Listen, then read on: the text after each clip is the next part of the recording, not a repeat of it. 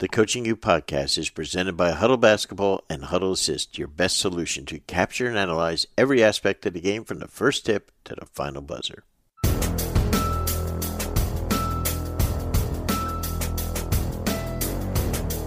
Hey, welcome to another Coaching You podcast presented by Huddle and Huddle Assist with the coach Brendan Suhr. Our guest today, Fran O'Hanlon. Fran is a consummate basketball.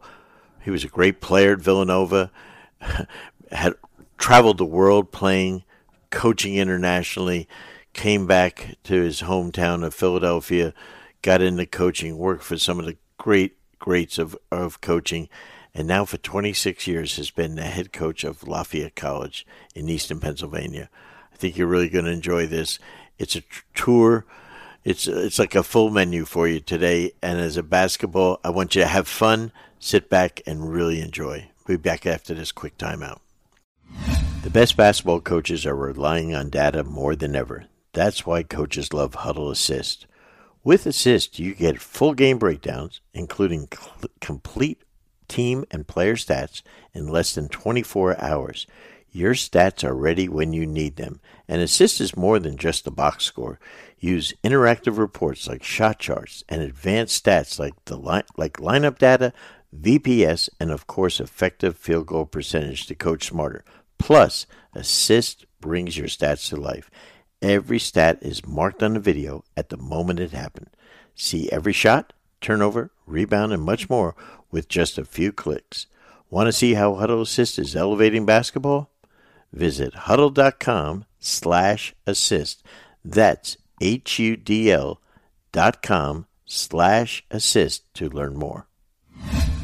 MindView is an amazing company that literally is just releasing a platform. They have developed an incredible assessment that we have just totally been blown away with, because on this assessment that you can take in a matter of 15 minutes or so, 20 minutes on your phone, the things that you've never been able to measure before, like resilience, grit, hope, adaptability, all these things, they are able to measure them as to how you're thinking and feeling right now. This is a game changer as far as I'm concerned. I'm a strength finder guy. I love all that. But MindView is the latest technology. It is just literally coming on the market right now. The platform that they've created is second to none. The emphasis right now on your players' mental wellness is unprecedented. I'm sold on MindView. Now it's your turn. For more information about MindView, MINDVUE, please contact the COO, Clete McQuinn. His email is cmcquinn@mindview.com, or visit their website at mindview.com. Today our podcast is with Fran O'Hanlon. Fran O'Hanlon is the head coach of Lafayette College and only been there a few years. Going on, we're in 25th season. Is that correct, Fran? Actually, it's 26, but 26? who's counting there? Oh, Brendan, my Lord. You know? How great is that? There's only, I think, my research looking, there's only 3 people that have been at the same school like this long. Yourself, Coach K, right? And right. And Boeheim is like 57 years, including how many years he played. You know, it's with Jim Boeheim, it's funny because I played in the Eastern League with Jim Boeheim for 2 games. And at the end of the 2 games, Jim Boeheim said to me, "Hey, Fran, you know, I'm going to just concentrate on college coaching, and I'm going to stay at." And I'm thinking, you're going to give this up for coaching there, Jim? What kind of decision is that? And obviously, he made a pretty good decision on that. You know, as we look back on it, you know, people don't realize Boeheim was a very good player, and he was. And his backcourt partner at Syracuse was who? The great Dave Bing, right? Well, I know Dave Bing in Syracuse. In the Eastern League, when he was there, it was Willie Somerset. Oh, my God. Know? From Duquesne, right? So, from Duquesne, yeah. So, when I first got there, Willie Somerset and Jim Boeheim were in the backcourt. And he was giving up this Eastern League to stay in coaching. Well, you know, he made a few more dollars. I think we were getting $100 a game then. I was just going to ask you how much you made. $100. Okay. Yeah, better than I thought it might have been. Well, we were owed $100. Let's put it that way. You know, I've been whether it's in the Eastern League or been in Europe playing, and people say that, hey, I'm supposed to get X amount of money. I'm thinking, yeah, what they tell you and what they give you could be two different things.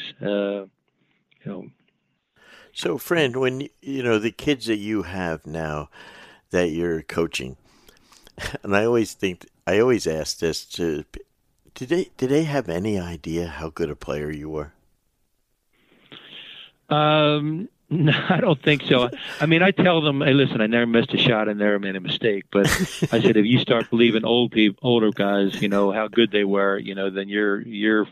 I'll sell you, the Brooklyn Bridge, because everybody lies about how good they once were, and so I don't tell them. I had a film one time, Brendan, of us playing Bonaventure, and as I think I told you earlier, they were second in the country. Yeah. And I was going out of bounds, and one of my players was watching it, and somebody just sent it to me, and they said, and I threw the ball, saved the ball out of bounds, right under my own basket. And he said, Coach, you told us not to save the ball under your own basket. I said, well, don't do as I do as I say. But talk about you went to Villanova. And Villanova now put a few bucks into the program and everything. Everything's different. But the success you had back then was equal. Talk about Jack Kraft, a legendary Hall of Fame kind of coach, I think, and one person that I tried to study when I started to get into coaching. Well, the thing that, first of all, Coach Kraft, and I say this, he was number one, a gentleman, just treated you with respect, wasn't a yeller or screamer. So that's what I took away, initially from Coach Kraft, that he treated you like young men. Mm-hmm. And then the other part of that, he was known for his ball defense, the matchup zone that we played all the time. And we spent so much time on that. I was fortunate, my sophomore year, before I started, because we couldn't play as freshmen, all preseason they worked on the first team worked on the zone slides and all, probably for 2 hours, and I got to play offense, and later on I got to start. So they were working on offense by that time, and the next 2 years I was on offense, and he concentrated more on the offense than the defense. So I got to play a lot of offense. Probably hurt me in the long run, but it was fun for practicing. But as I said, we won a lot of games. My junior year, we lost to actually Lefty Driesell in the Eastern regionals. And the following year, we went to the Elite Eight. It wasn't called the Elite Eight at that time, but it's amazing how it has changed, Brendan. As you know, Final Four, Elite Eight. I mean, the fanfare and the money has just gone through the roof. But it wasn't any less trying hard to win, and it was great to get that far, and we had a lot of success. And I think Coach Kraft had 12 years that he went to a postseason in a row. Villanova's had a great tradition, as you know, and Jay has certainly built on that for sure. Sure. Now, talk to our listeners, because we have people, not just high school, college coaches, we have NBA coaches, plus in over 100 countries, coaches are listening. Talk about what ball defense was, because I think that's really interesting. Well, the ball, one person on the ball, you had a point to the ball. It was a matchup zone. They had a lot of different principles within it. There was a lot of work that went into it, and then somebody explained it or described it as kind of like a rubber band. It would bend and it wouldn't break. And one guy's out, the other guys are pointing and talking, and it was a terrific zone, and it was very hard to get shots against it. Obviously, with we didn't have a 3-point line at that time. Sure. So it may have changed things. Who knows? Certainly, the 3-point line has changed things in the game.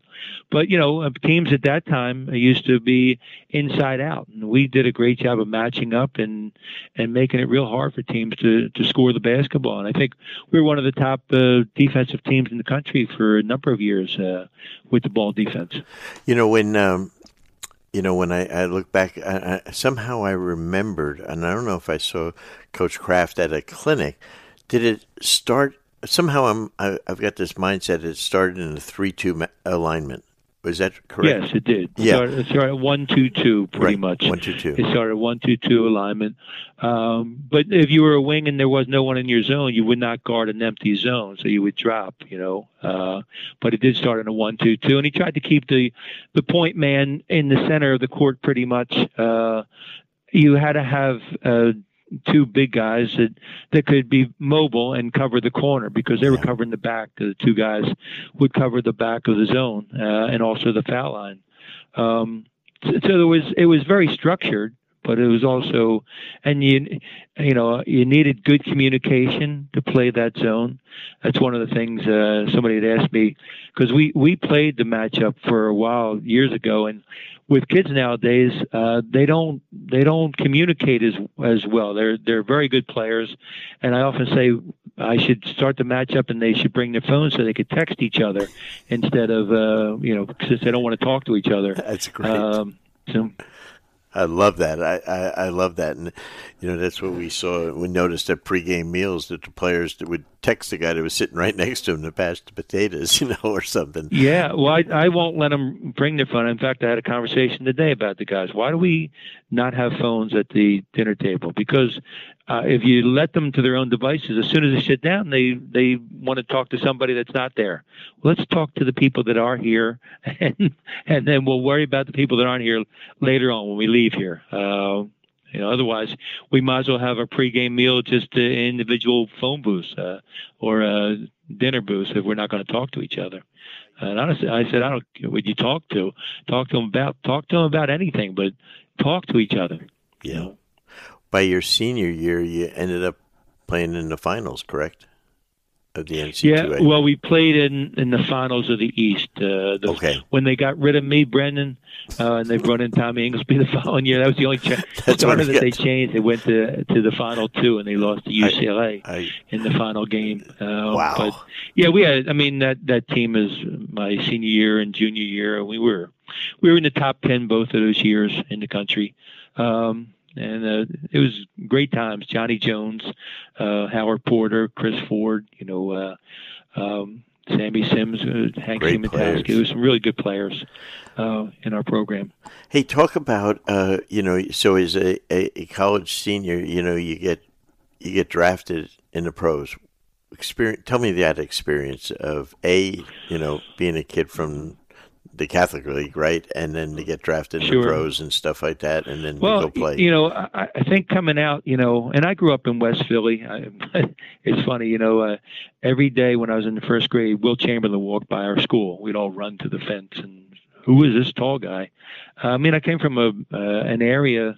Wally Jones was in my neighborhood, and Walt Hazard. Overbrook High School. I'm sure you've heard of it. And that I used to go there at night and sneak in the gym, and so it was a real basketball area. And I went to St. Tommy Moore, which was the kind of the rival of Overbrook, and was on the all-Catholic team. We won the championship in Philly that year.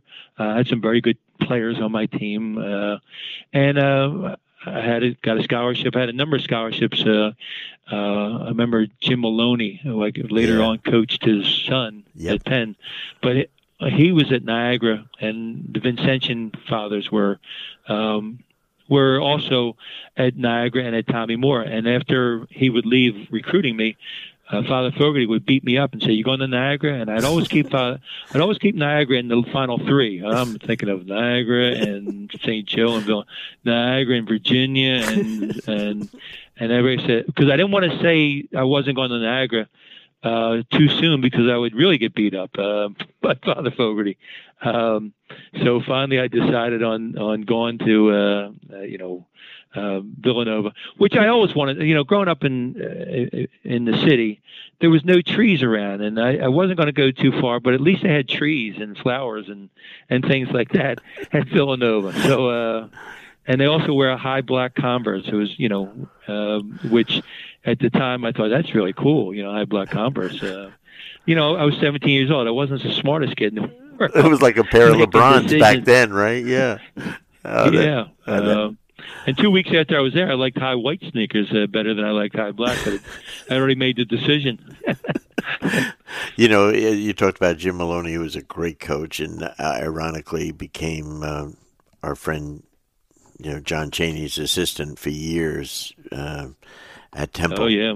And well, yeah, I had a job one time. I was telling somebody we used to play 3-on-3. I'll tell you later if you want my famous John Chaney story. I would love that. Of him calling a timeout in a 3-on-3 game.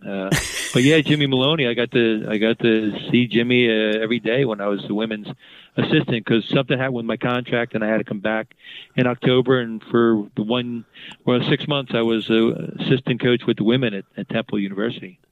That's great. So Jim Maloney, I see him, I don't know if it was at Final Four, Summer League or something. I'd coached 15 years in the NBA, and I was now going to take over a CBA team in Grand Rapids, Michigan. And he came up to me and said, I need you to do me a favor. I said, sure, Coach, what do you need? I need you to draft my son and coach my son and teach him how to be a point guard. I said, hey, you just finished playing at Penn, right? And I said, sure, sure. I don't even know. My first draft, I don't know what the heck we're even doing. And Jim passes away going over the bridge, that summer. Right. Sure. And so all of a sudden, here in September, we're doing the CBA draft. And I'm the head coach. I'm not the general manager. And we have 10 rounds. And in the second round, I said, I'm picking Matt Maloney. And they said, oh, no, he's way too high. I said, we're picking Matt Maloney. And we picked Matt Maloney, and he started for me every game. And I had 2 NBA guards as his backup. And actually, he played as we know, he played in the pros for 5 years or so. And then we got called up to the Houston Rockets, and he started, 3 years worth of games with Barkley and Olajuwon. And it was one of the happiest things I've ever done. But Jim was a special guy and a hell of a coach, yes, too. Yes, he was. But great. He loved the game. Jim loved the game, loved to talk X and O's, and he was terrific. He certainly was. So let me ask you this. So when you're loved, you go down to Miami, what was the ABA like then? It was wild. It was. You had the red, white, and blue ball. We were the first team that had the dancers. We had the bikini-clad ball girls at Miami, you had Dr. J came into the league, and Rick Barry and Dan Issel. I had some very good players. I was with Mac Calvin, if you remember Mac, and Larry Jones. Yep. They were in front of us, and they were leading the league in scoring. So I didn't get a lot of time. I was like the designated fouler, when they, at the end of quarters, where they would say, go in there and take a foul, because you only got one foul shot at the time. Yep. I'd come out of the game, I'd play about a minute and have 4 fouls. I was like Jungle Jim Luskov. And you better foul, otherwise you'd be in trouble. Better get the foul. So you go also and play overseas for years, and it's not like it is today. What was it like going overseas to play? Yeah, I played for a coach, Jim McGregor. I don't know if you remember Jim McGregor. And wow. He was the first one that brought Americans over, and he would sell them. I play with some great players, and me and one of my best friends, Kenny Grant. A lot of times he would put us in charge, because Jim would also have a job coaching in Italy. So we would run the tour. We'd play every day. We may go from Germany to Italy in one day, back to France, because he never wanted a day off, because, it cost him money. Usually he would have the team pick up the tab for the hotel and the meals. So we played every day. Obviously, we were playing in front of foreign with foreign referees that lived in that town, so we didn't get a lot of we didn't get a lot of calls. But we played with, Wingo Hawthorne, for example, was on our team. There were so many extra pros, Stretch Howard, probably guys, I could go on and on. There's probably hundreds of people. And we toured. We played different national. We may play the Russian national team one day, the Yugoslavian national team next day, and then we may play a team from Penn Fruit, or the grocery. Anybody, just because you wanted to fill a game, and played a great schedule. And it was so much fun. Guys would get jobs, and somebody else would come on the tour. So it was a big turnover at times. But I got to see the world. I traveled around the world a couple of times. We would go to, whether it was in Europe or Philippines or Australia or Taiwan, Japan. I mean, we just traveled, and he gave us a great opportunity. We're trying to get him actually. There's a contingent of us that are trying to get him in the Hall of Fame. He's going to be in the Italian Hall of Fame, Jim McGregor. Makes sense. And he would have different sponsors. Brendan, he would have one Pepsi-Cola or Gillette. And it was a hippie era, so everybody had beards and long hair, and we were sponsored by Gillette for a couple months. And Gillette didn't like that a whole lot, I can tell you that. They'd always leave us toiletries, and people wouldn't use them. But it was a great experience to do that. And then, you got a spin-off. I got a job in Sweden for 6 years playing there. I coached in Israel. I coached in Venezuela in the pro leagues. So I thought I was only go over for a year or two, and I ended up about 12 years overseas. Wow. Marching around. Well, Kenny Grant, is a dear friend, and he made a living as an agent. And his brother just passed away a couple of days ago. Kelly Grant was huge in Swedish basketball. Yeah, Kelly was tremendous, young, 63, and did so much for Swedish basketball. So I miss him greatly. But yeah, Kenny's one of my best friends. No, he's fabulous. We're going to take a quick time out, and we'll be back with Fran O'Hanlon. Prepare like the pros with the new Fast Draw. Fast Draw is the #1 affordable coaching tool used by pro and high school level teams worldwide. With Fast Draw, you can save your plays and playbooks digitally, attach video, and share with other coaches and your players in seconds. In addition to a great product, they also provide basketball coaching content and resources through their blog and Playbank, which features over 8,000 free plays and drills from their online coaching community. For access to these plays and more information, visit fastmodelsports.com or follow them on Twitter @fastmodel. Don't forget to use promo code CU10, that is CU10, to receive 10% off your next Fast Model purchase. Back with Fran O'Hanlon. Fran, we talked about John Chaney, who passed recently, and someone that had a profound influence upon me because I got to coach many of his players.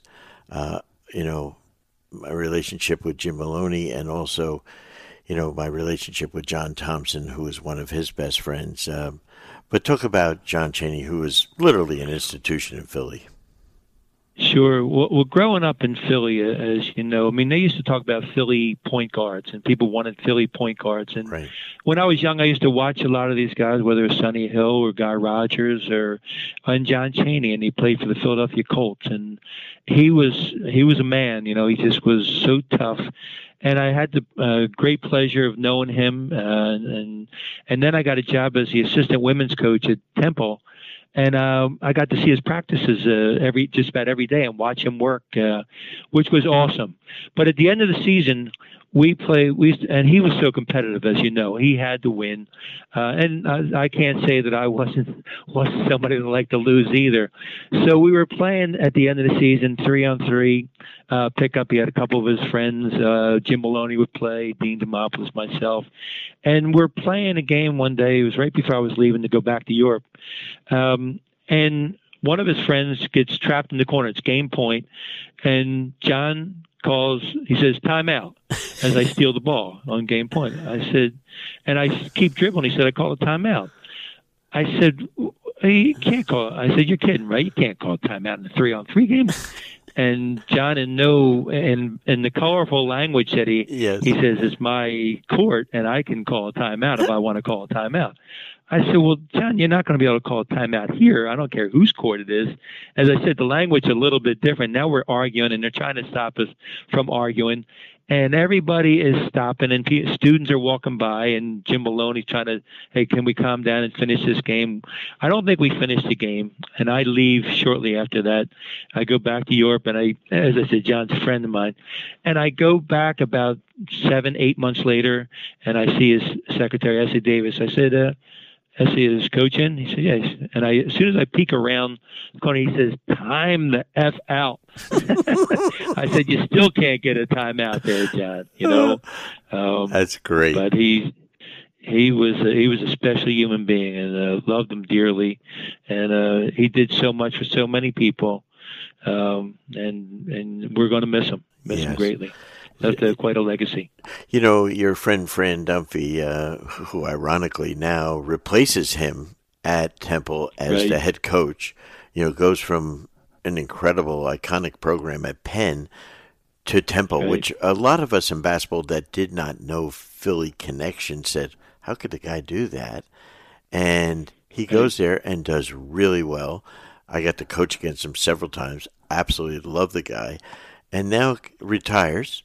Puts one of his players, Aaron McKee, in as the coach, and then during this time when their AD leaves, he becomes the interim AD, except interim lasted a little longer than he wants to right now.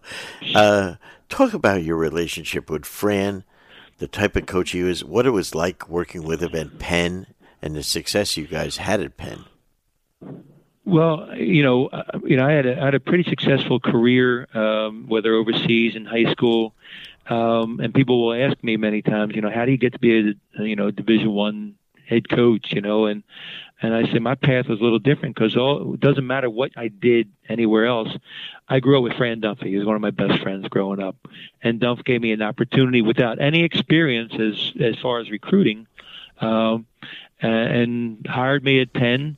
Started me just, hey, call up these people, started out. So he gave me I wouldn't be here today if it wasn't for Dunphy. There's not a better human being, I think, around than Dunphy. He's terrific coach. Obviously we went 3 years in a row without losing a game. And then he goes to Temple, and I think he wanted the opportunity, after he had done as much as he had done at Penn, to have an opportunity to coach and have scholarships, and I know he asked Coach Chaney, is it okay if I take this job? And he got Coach Chaney's blessing, and he took the job because I don't think he would have taken that job without Coach Chaney saying it's okay. And he was fantastic there as well. I mean, he's just one of the best coaches in the country. He gets the most out of his teams. Mm-hmm. And more than anything, and I don't say this, I know it's kind of becomes cliche, as good a coach as he is, he's a better human being. He's just tremendous. He's done so much for helping people along the way, and Coaches versus Cancer, and you can go on and on. The boys club, and he's just terrific. And I've been blessed to be around him and have that opportunity to learn from him, and him to help me get to where I am today. And as you know, you don't get anywhere without help, and certainly I needed a lot of help. No, hey, we all do, and. I think that goes back to that line we've said before, is that you never get a job with a resume. I always say, my saying is, you never get a good job with a resume. You get it through your relationships and contacts. That either I have a friend, someone that knows that guy, and you basically give me the okay for that guy to at least talk to me. And was that fair? And I always say that bloom where you're planted. Do a good job where you are, and then you'll have a chance to be promoted by your friends. And I tell that to my teams and my former coach. Bloom where you're planted. Don't look at someplace else. And fortunately, Duff came to me and asked me if I'd be interested. I had been doing pretty well, and as I said, I don't think he would have hired me if he didn't think I was any good. and hopefully it worked out for him. I think it did it in the long run. When you decided to become a head coach, why Lafayette? That's a loaded good question, Brendan, because, as I said before, we were, and I have to tell a story of both myself and I call him Digger Donahue, Stevie Donahue. Digger Donahue. And we were undefeated for 3 straight years. And it wasn't people like knocking down our door. I had one offer, and it was a former. It's funny how your contacts, and we just talked about it. The associate AD at Temple was Eve Atkinson, who now is the AD at Lafayette. So when we, at the end of the year, they let go of the coach, and she came to me and said, "Would you be interested in the job?" And obviously, I was very interested in the Lafayette job, and the rest is history. Now I've had opportunities to leave, but they had given me the opportunity. My family loved it in Easton, and they were very well settled. And I had traveled so much, I thought, I'm not going to move around. I'm not going to be, wander around. I'm going to stay here and make this, and hopefully bloom where I was planted, and do a good job here. But I was going to say, when I took over the job, there were 303 teams in Division I. Now there's 350 or something. Right. But at that time, they were ranked 303. So I got the worst job in Division I. And wow. A couple of years later, after Stevie Donahue got Cornell at the time, which was I think 309 out of 309 in Division I. So it wasn't like the top teams were coming knocking down our door. And obviously Stevie did a awesome job there and was promoted. He bloomed where he was planted at Cornell, and the rest is history for him as well. And Stevie at the time too, when he was our assistant coach with the non-paid assistant. So he worked for about 6-7 years. And when Stevie was my assistant high school coach at Bonner, we won the league that year. He had been the year before, he had been at Springfield. And I said, "Listen, why don't you come to the Catholic League?" And he took a $2,000 pay cut to come and be my assistant. And then he was working at Textile with Herbie McGee. Yep. And he was making, I guess, around $5,000 at that time. And I helped, I said, "No, he'd be great for us." And he got no money there. So he said, "Rainbow, every job you get me, I get less money. When am I going to get more money? Like, knowing you doesn't do me any good here." So I said, "I guess you got to wait till I leave until you get a job that's paying you more than you're making right now." You coined your nickname there, Rainbow. From that you got, I've been told, in the Baker League, which was, right. People don't realize the Baker League was like the Rucker. It's just St. Cecilia and Detroit. I mean, it was a pro league that the great players would play in the off season, and you'd be playing with NBA guys and stuff like that. Why did you get the nickname Rainbow Johnson? Well, I was playing, and our league was, Earl the Pearl was on my team, Archie Shake and Bake Clark, Earl the Pearl. On my team was Showboat Shannon, Bozo Walker, Pothead Pelzer, Watusi Card. And I was going into the game one time. Reverend Sal Murphy was, and I said, Reverend Sal, this name doesn't seem to fit in this league. And he said, "You shoot those rainbow jump shots, I'll call you Rainbow." And I said, "No, it's got to be Jones or Jackson." He said, "Rainbow Johnson." So I was at the scores table, and he says, "Rainbow Johnson in for Pothead Pelzer." And everybody kind of laughed. At McGonigal Hall, there used to be 2,000 people. Yeah. So everybody laughed. I hit a shot, one of the first shots. He says, "Rainbow for 2." And that stuck, and then I was Rainbow Johnson from then on, and it would be put on the paper, R. Johnson, and people say, "You're not playing in the Baker League anymore?" "Oh yeah, I'm playing in there. I'm Rainbow Johnson." My alias. Yeah. Herb Rogel, who wrote for the Bulletin at the time, did a big article on Rainbow Johnson, and Rainbow Johnson was born. That is classic. So when you're up at Lafayette, you have no scholarships back then. It was just like the Ivy League, right? All right. Right. And so you were used to recruiting that way. But your competition for the most part were, Ivy-type schools, correct? Right. And now you got to convince those parents to spend $250,000, $300,000 to come to Lafayette. Yeah, unless you qualified, you had financial aid that you could deal with. What you wanted to find out, at that time, if you called somebody with very good grades and they said, "Yeah, it's a shame my father's out of work," and you'd think, "Great, that's awesome." He's going to qualify for something.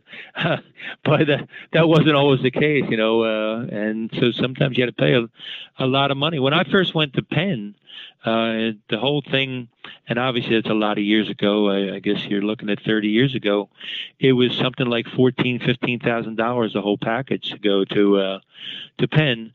And then they went up to, when it got to 20, I thought, we'll never be able to recruit anybody for $20,000. And now to go to Penn or these schools, it costs $72,000, $73,000. It's hiked quite a bit, since 30 years ago. One of the big things at Lafayette, when you went there, how many teams were in the league compared to now?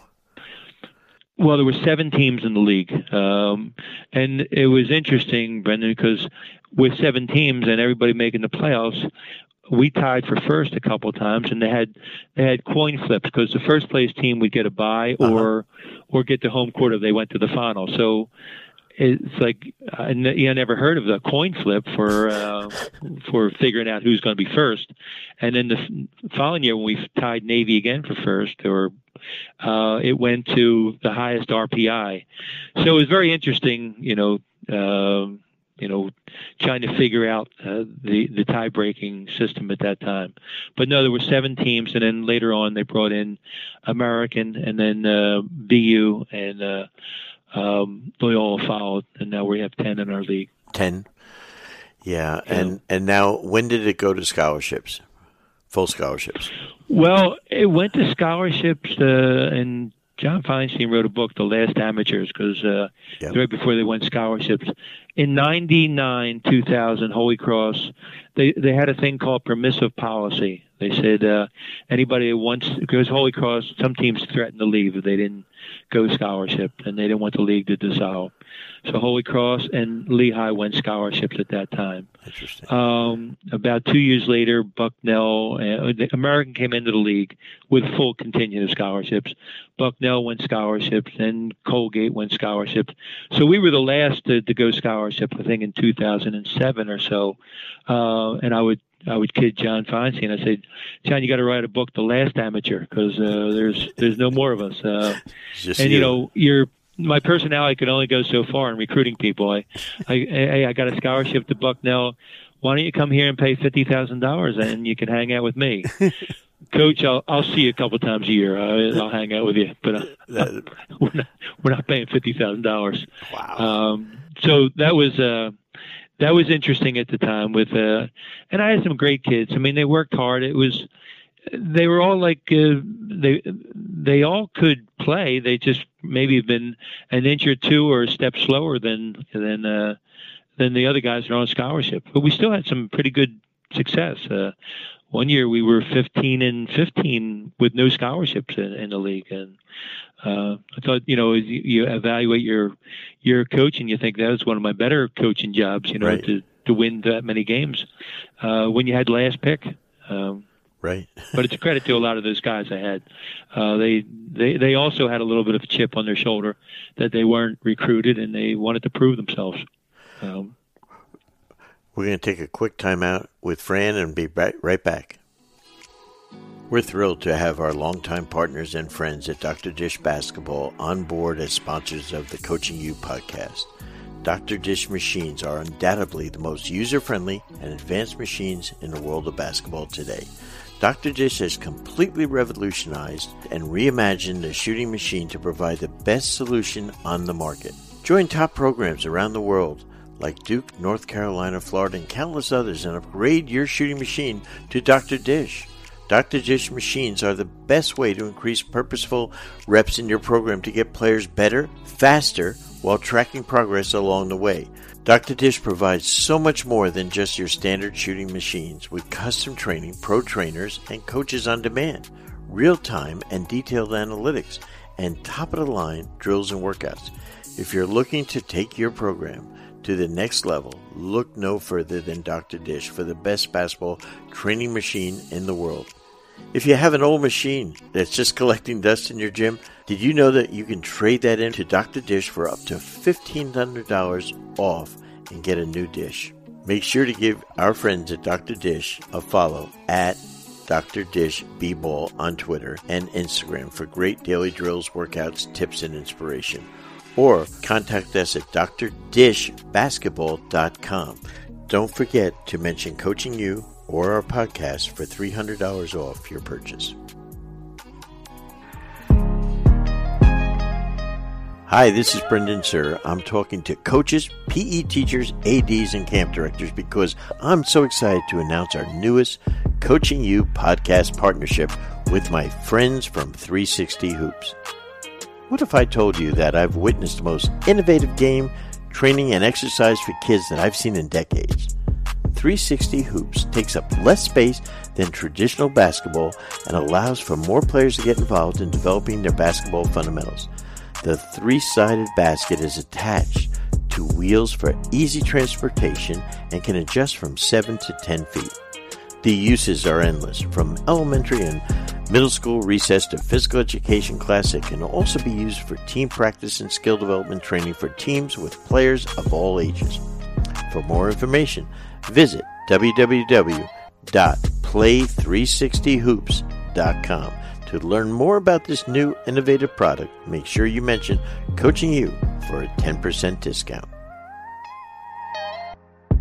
Hey, Fran, when you're talking about Lafayette basketball now and your philosophy of basketball, you know, you're known by coaches around the country as, I shouldn't say this word, you're going to laugh at me, but, you know, one of the more cerebral coaches in the game and really have incredible basketball IQ. What's your style of play that you like to play, let's say, from an offensive standpoint? Well, first of all, Brendan, and I tell my guys this, and it probably applies to me as well as anybody.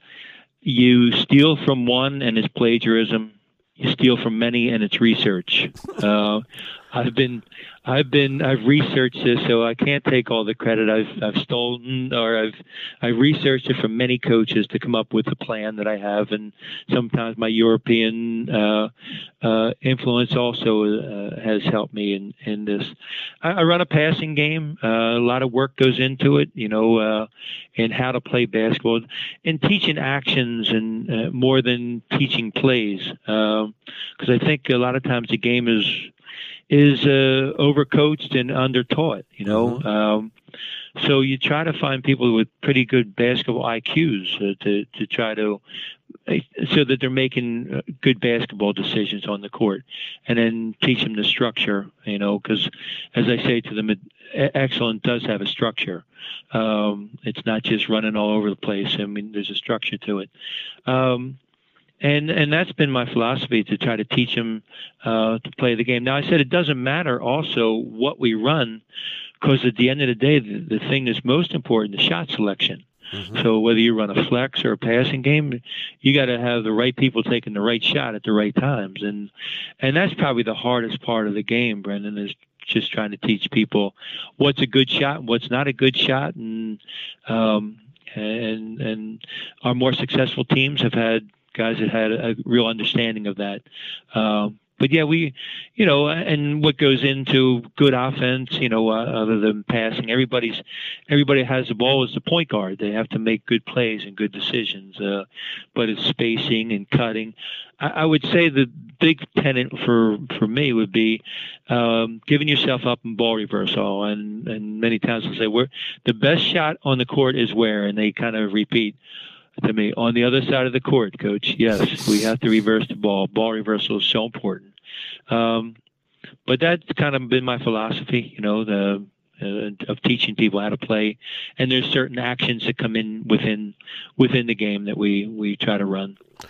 So when you're teaching, let's say in preseason, are you starting off with in 3-man actions, or are you right into 5-man? We'll go. Obviously, we'll show the whole, and that's what helps in having a program that has been there. I will show them. I may bring out 5 guys that have done this before, and it looks like a Chinese fire drill, I'm sure, to a lot of the guys, of where to go and how to move. And I said, this is what the whole looks like, and then we're going to start to break it down. And I break it down to how we want to catch 1-on-1, 1-on-0, and then 2-on-2. We do two-man plays. All the things come out of a 2-man play, whether curls and back doors, and then we go to 3-on-0 and maybe 3-on-3 sometimes on one side of the court, and then 4-on-4 and 5-on-5, and just trying to build it up. And we do that every day. I mean, we did it today. The build up of sometimes I may skip to 2-on-0, I'll go to 3-on-0 and then 4-on-0. But there's never a day that goes by that we're not dummying our actions and where we're supposed to be. And even today, I mean, some people mess it up, not being in the right spot, and like as many practices as we've had. And that's why it's so important, I think, for me to continue to do this, so we get this down right. Because if you can't do it without a defense, you're certainly not going to be able to do it with a defense. Now, you and Steve Donahue worked together for years. Would you say his offensive style is different than yours? It's a little bit different, but a lot of the same principles, Mm-hmm. I mean, we both want to keep the ball hot. We want to move the ball. We think cutting and ball reversal is so important, and teaching the game and teaching the right way to play. And Stevie, as a player, played the right way, and that's how he tries his teams play, the way he wanted to play.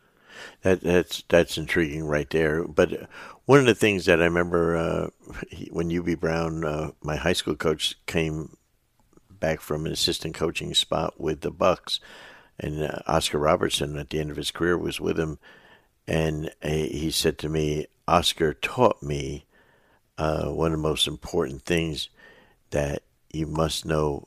The hardest thing in basketball, Oscar said, is to learn when to pass and when to shoot. And it was so simple, but so profound that you see it all the time in every game you watch now. Oh, yeah. And as I said earlier, shot selection. And what are weak shots or shots that don't have a chance to win is not how many you take, it's how many you make. And the right people, as I said, taking the right shots. And that's a very hard concept sometimes for people.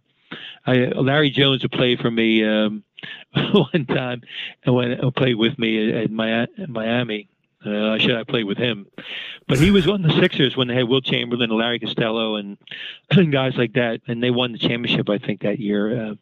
But he said in the huddle one time, Alex Hannum was drawing up a play, and I guess it was the second or third time out he had, and he drew up a play for who other than Wilt, and Larry Costello said, "Hey, I can shoot too." And and Larry looked at him like, "What are you kidding? When we have the best scorer ever?" And it's obvious that's who it's going to go to. But not that Larry Costello wasn't a good player, the two-handed set shot. But you better understand who the right people should be taking the right shots at the right time. When do you like to fast break now? I mean, everyone, it seems like, is running, and taking threes. We push it very much in transition. We try to, if our good shooters are open, we'll take that shot. But, then there's also a flow to the game. And that's the other thing you have to teach. Even if you made one or two in a row, sometimes it's better to slow it down one time because you're playing defense for 25 seconds and you're playing offense for 3 seconds. But we do try to push it. We work every day on trying to beat people out in transition, run the floor. My philosophy is it only takes 1 or 2 breakdowns that could win the game. 1 or 2 possessions could change the game. But we're not just push it up and shoot it. We're looking for good shots. we're looking to catch them in transition. Because I also think if you're pushing it and they know that, sometimes the other team's not going as hard to the boards on the offensive end. So hopefully that they know if they make a mistake, we're out. You know, when you're, and that's an interesting thing you made me just think about. As a passing game team, a movement team, do you designate certain guys to go to the offensive glass? That's another part of it. It's usually on the opposite side. We designate those people. We want 2 on and 2 back. And it's not always going to be the same 2. I mean, I know some coaches will say you 2 are going, right. But I don't designate that. It's usually the opposite side from where the ball goes, ball is shot from. And our offense too, and what we do in practice with our passing game. I'll have my coaches out at every possession. The changeover goes right to the coach, right to a player, so right to our spots. So we just flow right into offense. And one of my philosophies is everything in basketball is transition. It's about the ball moves. You're thinking something different. You're moving somewhere different, whether it's defense or offense. So everything comes down to transitioning. And you got to transition, and one person not transitioning to the right spot could break down whether the defense or the whole offense. So that's a big part of playing. I really as you like know, that. People that it all comes down to see, think, do. Whoever sees, thinks, and do the fastest and transitions the fastest. It's kind of like me trying to play Jeopardy. My wife beats me all the time because I see it, I think, and it's by the time I get it out, she's already said the answer. Got to transition quicker. What about defensively? What do you try to do, and what's the Patriot League like defensively? Well, a lot of kids, a lot of teams take probably 24, 25 threes a game. Yeah, we do try. I try to mix it up. I'll mix it up from time to time. We work on our zones, but I probably play 85% man to man, and it's a lot of switching. Yep. That happens 1 through 4, so you have to be able to slip and curls and be hard to guard. I mean, that's a big part of the type of teams we're playing against. That they all, we're not going to have the dribble drive. There's not the league is not so athletic that you're just going to hand it to somebody and they're going to break down someone. It's really you can see when you're watching a Patriot League game, you can see the plan kind of unfolding. You can see the X and O's working, and we do a lot of scouting of our teams. But my philosophy is we work on all this every day, whether it's in our shell, pass cut, screen away. We try to cover everything, so we're not spending an inordinate amount of time on a scout that we've already practiced as jump to the ball, influence away. That all these things are build-ups to how we're going to play defensively. So one of the things, obviously, that working with Chuck Daly, we became famous for is all the pick and rolls we ran. And, unfortunately, it became a little bit of a curse in the game and too many pick and rolls. And we apologize. But if you had Isaiah Thomas, you'd play pick and roll too. But, but one of the things that, you see, so you're playing against a lot of teams that run pick and rolls, correct? In every league, whether now when you see, so 1 through 4, we're going to switch, but 1 through, and when 5-man is running, let's say a middle ball screen, which is the hardest thing to defend. Well, we run a different, every day in practice I work on different coverages of the 5-man setting the ball screen. Good. It could be circle switch. It could be icing it. It could be blasting it. It could be what I call stove. It's string and over, or stun, string and under, kind of a STUN under. It could be Jamaica, where we jam the screen. And you're right. I mean, there's so many people that run ball screens, where I think has made coaching lazy in some ways, but that's a big part of the game, how you're going to play the high ball screen. and where's the help coming from, and bumping the roller, and knowing what you're playing there. So it's become a huge part of the game, and we have to cover it. We probably do more stove than anything, but at times we'll blast it or we'll ice it, depending on if that pivot is a shooter or not. So there's so many parts of as the rotation, Yep. and then where's the rotation, where the help's coming from, and everybody being on the same page. In uniform. Hey, friend, when one of the things that we don't see that much anymore, but I really think it's effective, is on our post defense. Do you trap the post at all? We have different rotations out of that. We make trap. I may say we're going to trap off the cut. We may trap with the opposite big. We may trap with the top guy as soon as it goes in. Right. And then when we trap, if he dribbles towards the baseline more to try to get out of the trap, we keep the trap on. If he starts to dribble out towards the sideline where we don't, we'll leave the trap and rotate that way. So we work every day. I call it out of our shell, coaching the post. So I'll go into the post and I'll be by myself, and they feed me, and then wherever the rotations are coming from. I think it's a really good thing, because I just don't believe two things: that the postman can pass, and right. and you have them in a really restricted area. And the second thing, frankly, I don't think coaches do a good job of coaching what the hell to do when you are trapped offensively. Right. So I think I'm glad you're trapping, because I think we run a drill every day called the double team drill, and I'll just put people in double team situations, and where can we go, where we have to go in our rotations, offensively and defensively. As you know, when you get trapped, you have you have the trappers, you Sure. have interceptors, and you have a basket protector. Right. So it could be anybody in those positions, and the same thing offensively. When somebody gets trapped, we have to have our outlets. So that's something we do almost every day of different trap drills, and how we come out of that. Yeah, I think it's important, boy. That's good stuff. Yeah, and a couple of things. You ask, why do you trap? Sometimes you want to keep the pivot out of foul trouble. Could be because, as you said, they don't pass real well. And I always remember my coach in Europe, Jim McGregor, as we said before, saying you want a good pivot to score 40 points, then play behind them. So you have to have good post defense. That's a big part of controlling the lane. Controlling the lane, you control the game. If you can do that. Yeah.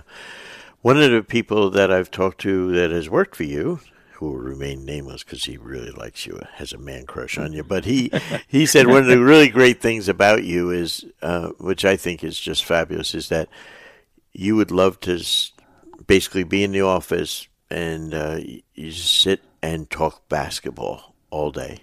Obviously up till practice planning and what you're going to do, but that's my wife. Sometimes says, "Hey, stop thinking about basketball," because it's been, you find something that you love and you make it your life, your life's work. And I've had that opportunity, and I'm still learning, Brendan. Sure. I read things on basketball. I watch the NBA. I love the NBA because their execution, and there's some people that don't like it, but like when you watch the NBA, for example, they could have 1.6 on the clock and they get a good shot.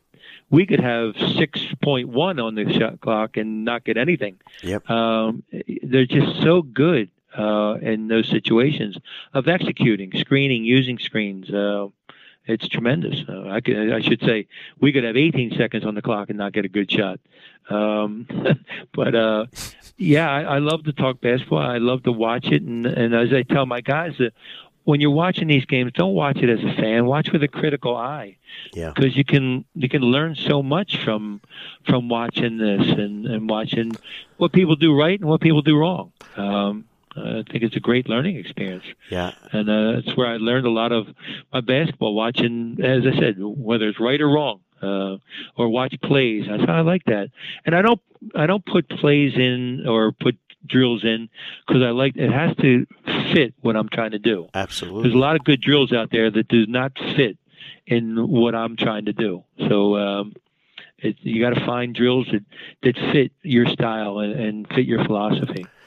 Yeah, I was watching a game last night, and I just saw something that I hadn't seen before. Put the game on pause, wrote it down, and I said, "My God, how easy and simple is that? Yet how effective." Yeah. And why didn't I think of that? Well, that's pretty obvious. I'm one of those people. I pride myself in the research that Coaching You does, and we steal the hell out of everyone else's stuff. But no, I think that is so much fun to do. Talk about you have. I love two of your sayings. You have to lie down with pain. You need to make pain your friend. Expound on that. Well, yeah, I mean, and having been in this a long time, Brendan, some people, there's a toughness that people have, and you have to make friends with pain. And I also think on the other side of pain, lots of good things happen, but sometimes people will just go right up to pain and like, hey, that's a little bit too tough. Maybe it's not a trust factor. Or I don't trust it. I'm going to be okay. No, you got to trust me that you got to make friends with pain. And the other thing, and I think you had mentioned it earlier, when I make people, whether it's run or do a thing when they're not talking enough, slide, and I'll tell them, you can't punish a champion. It's just a reminder. If you're a champion, thanks for the reminder, Coach. Thanks for helping me get better. But you can't punish a champion. I love that. But they're two of my favorites there. Well, a guy like yourself, you just have done so much in giving to the game, and the game has given you a lot. I know that, and you're most the game grateful. has given me more than I've given the game, I think. Brendan, I really do. I mean, I've been blessed. The people that I've met through this game, the opportunities that I've had, the travel that I've done, the friends that as I said I've made. It's been a joy this life that I've had. I wouldn't trade it for anything. Well, I enjoy like hell talking to lifers like yourself because your passion just rings through, and I know how much you love and care for the players that you've coached and continue to coach, and I think that's why you're so damn good at it, But I really appreciate you sharing. It. I appreciate you sharing with all of our coaches around the world who might not have ever heard of Fran O'Hanlon. But I know, and I've watched you for years, and I just think it's an absolute honor to talk with you today. Maybe they heard of Francis. I had a lot of aliases. What were you? You mean one in Sweden? Dribbler in Sweden. Francis Dribbler. Because I had played pro, and McGregor said you can't play as Fran O'Hanlon. You got to be Francis. So after a while, I had to get dribbling exhibitions, and at schools in the daytime, otherwise we wouldn't eat. They wouldn't give us lunch. So they put in parentheses Francis, and they put parentheses Dribbler. And then they took the parentheses away when they would send out advances. So everybody thought my name was Francis Dribbler. And then I got my amateur status back, and then when I went back to play in Sweden, they said, Mr. Dribbler, why'd you change your name to O'Hanlon? I said, nobody has a name Mr. Dribbler. My name was always O'Hanlon. But I was Francis Dribbler for a lot of years in Sweden as well. Well, Rainbow Johnson, Francis Dribbler, and alias Fran O'Hanlon. An honor and a pleasure. Thank you, my friend. It's been great. I appreciate it, Brendan. All right. Best of luck to you. All right. And I appreciate you having me on. Oh, our pleasure. Thanks, Fran. Fran O'Hanlon. Wow. Iconic coach. The stories, the trip around the world, the people he's worked for, from knowing of John Chaney like he does, but Fran Dunphy, playing for a legendary Jack Kraft. I think what he does is he takes you from the 60s all the way up to today. You're talking about a tremendous lifespan of basketball, a great teacher. And, this guy has been coaching 26 years at Lafayette. Probably would coach another 20. I love it. It's fabulous. And what a treat it was to talk to him today. This is the Coach Brendan Suhr, and we'll see you next week.